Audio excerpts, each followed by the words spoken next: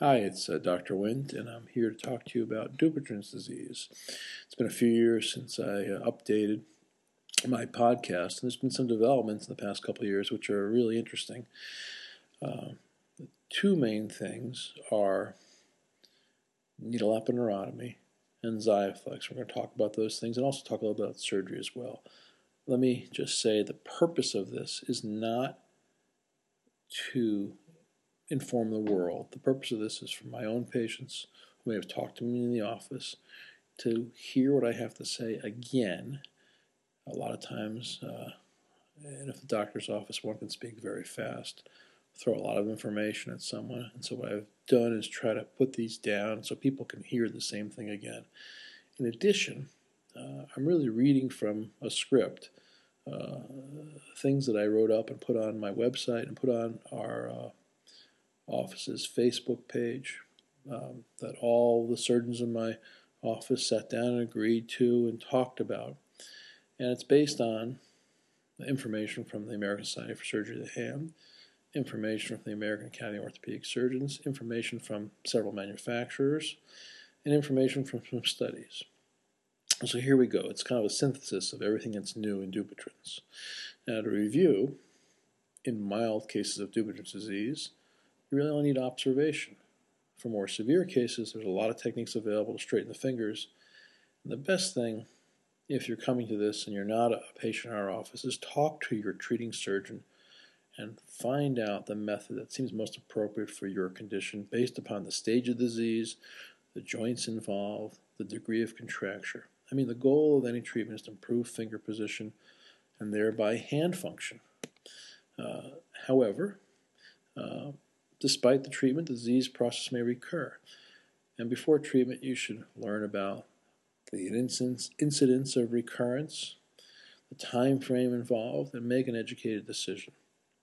So the types of treatment may include needle aponeurotomy, partial or complete fasciectomy, and limited release, as well as collagenase injections or Xiaflex injections, and even cortisone injections in a nodule.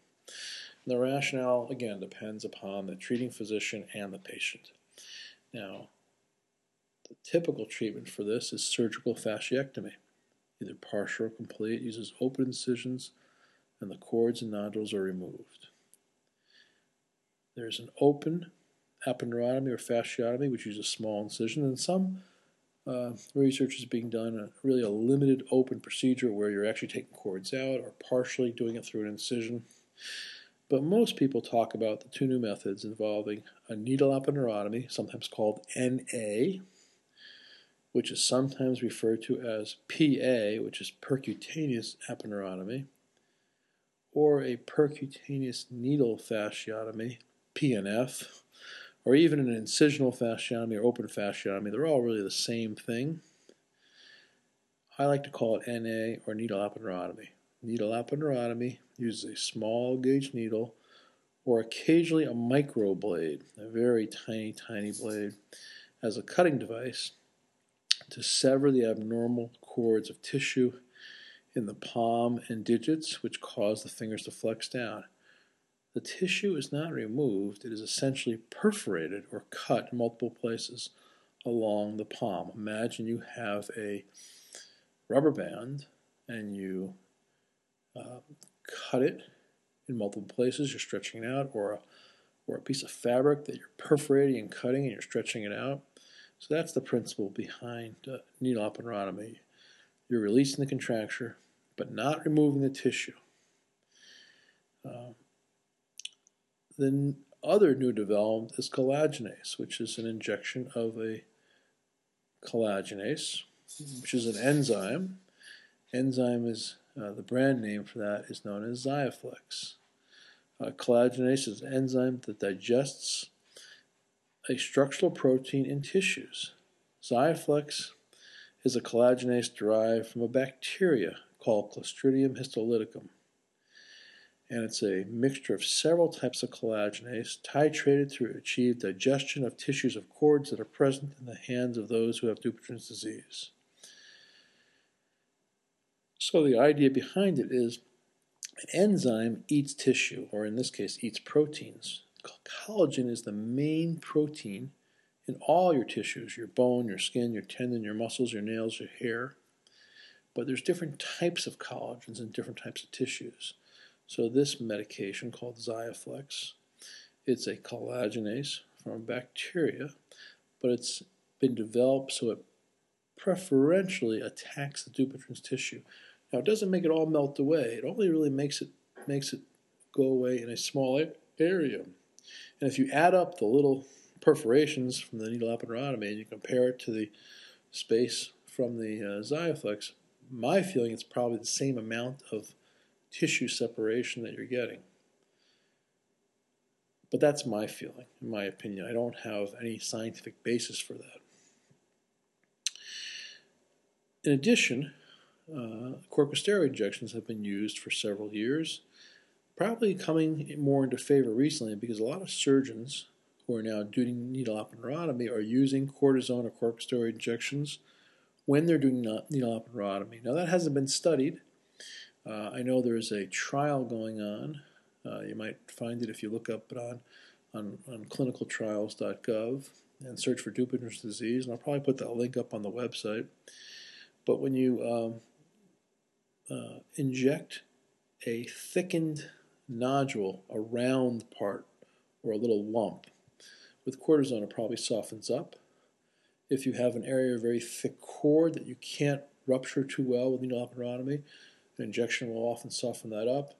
And the question is whether cortisone helps or delays the recurrence when it comes back from needle aponeurotomy, or does it have just a limited effect?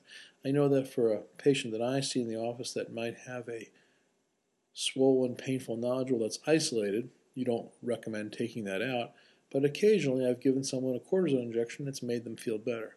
It doesn't mean that every nodule that you see, especially the ones that are fairly firm and aren't irritated and are isolated, every nodule doesn't get a cortisone injection, but in some selected cases I think it helps. So the important considerations overall is that the presence of a lump in the palm does not mean that surgery or treatment is required, or that the disease will progress. In other words, there's no way to know if you have a lump at age 45 or 55 or 65 what you're going to be like in 15 to 20 years. Obviously, if you have a strong family history, if you're a younger age, you're probably going to progress. You have more time to progress. But there's no way that I can tell someone if they come in the office, if they have a lump, where they're going to be 5 years from now.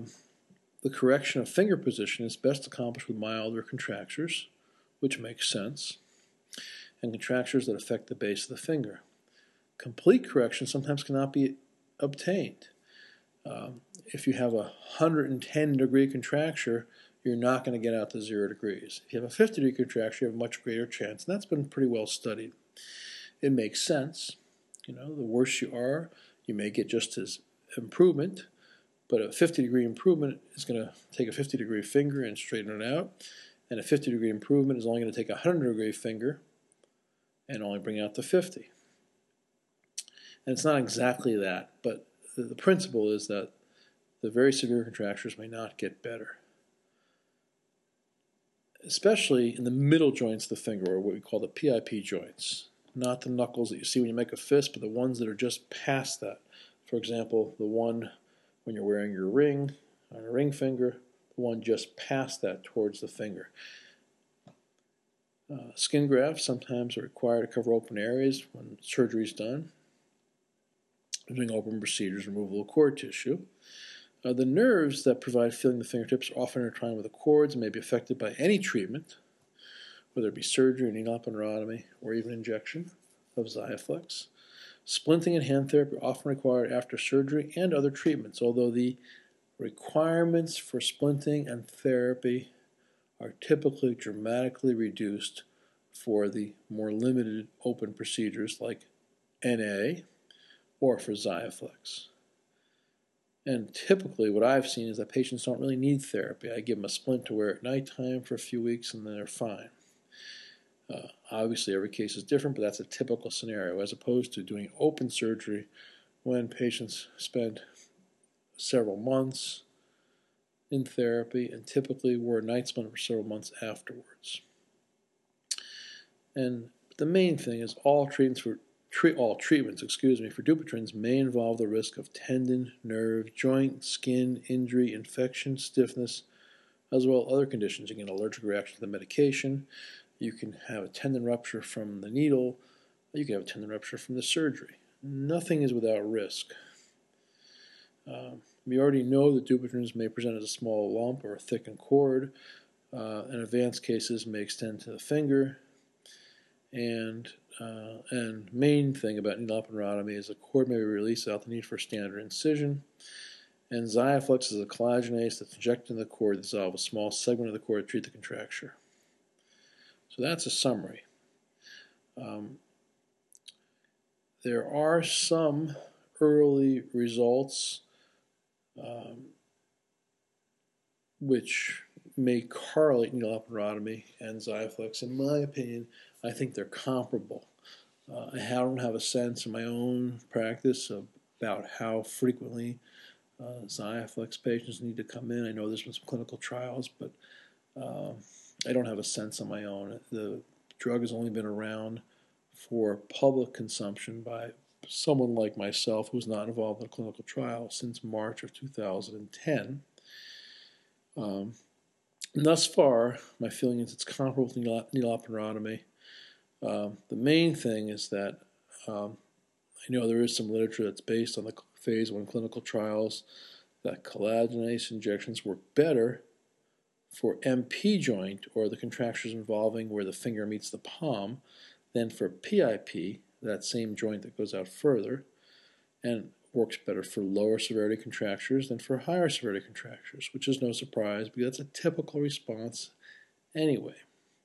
Ideally, I think that patients for collagenase injections should have a well-defined cord that's strung away from the tendons. And the worst patient is probably someone who has a small finger IP contracture that's more than 50 degrees. It's been there for 5 or 10 years. Because collagenase can only affect the cord itself, won't be able to act on the secondary tissues that have changed. In other words, if the joint is really stiff from being bent for a long time, you can get rid of the cord, but you won't be able to necessarily help the joint. And you don't want the medicine getting close to the joint or tendons. You don't want something else to happen. And not only do I believe that, but that is from the American Academy of Orthopedic Surgeons in a recent news bulletin in October, and the reference is on the website. If you want more information, documents, you can go to the Facebook site.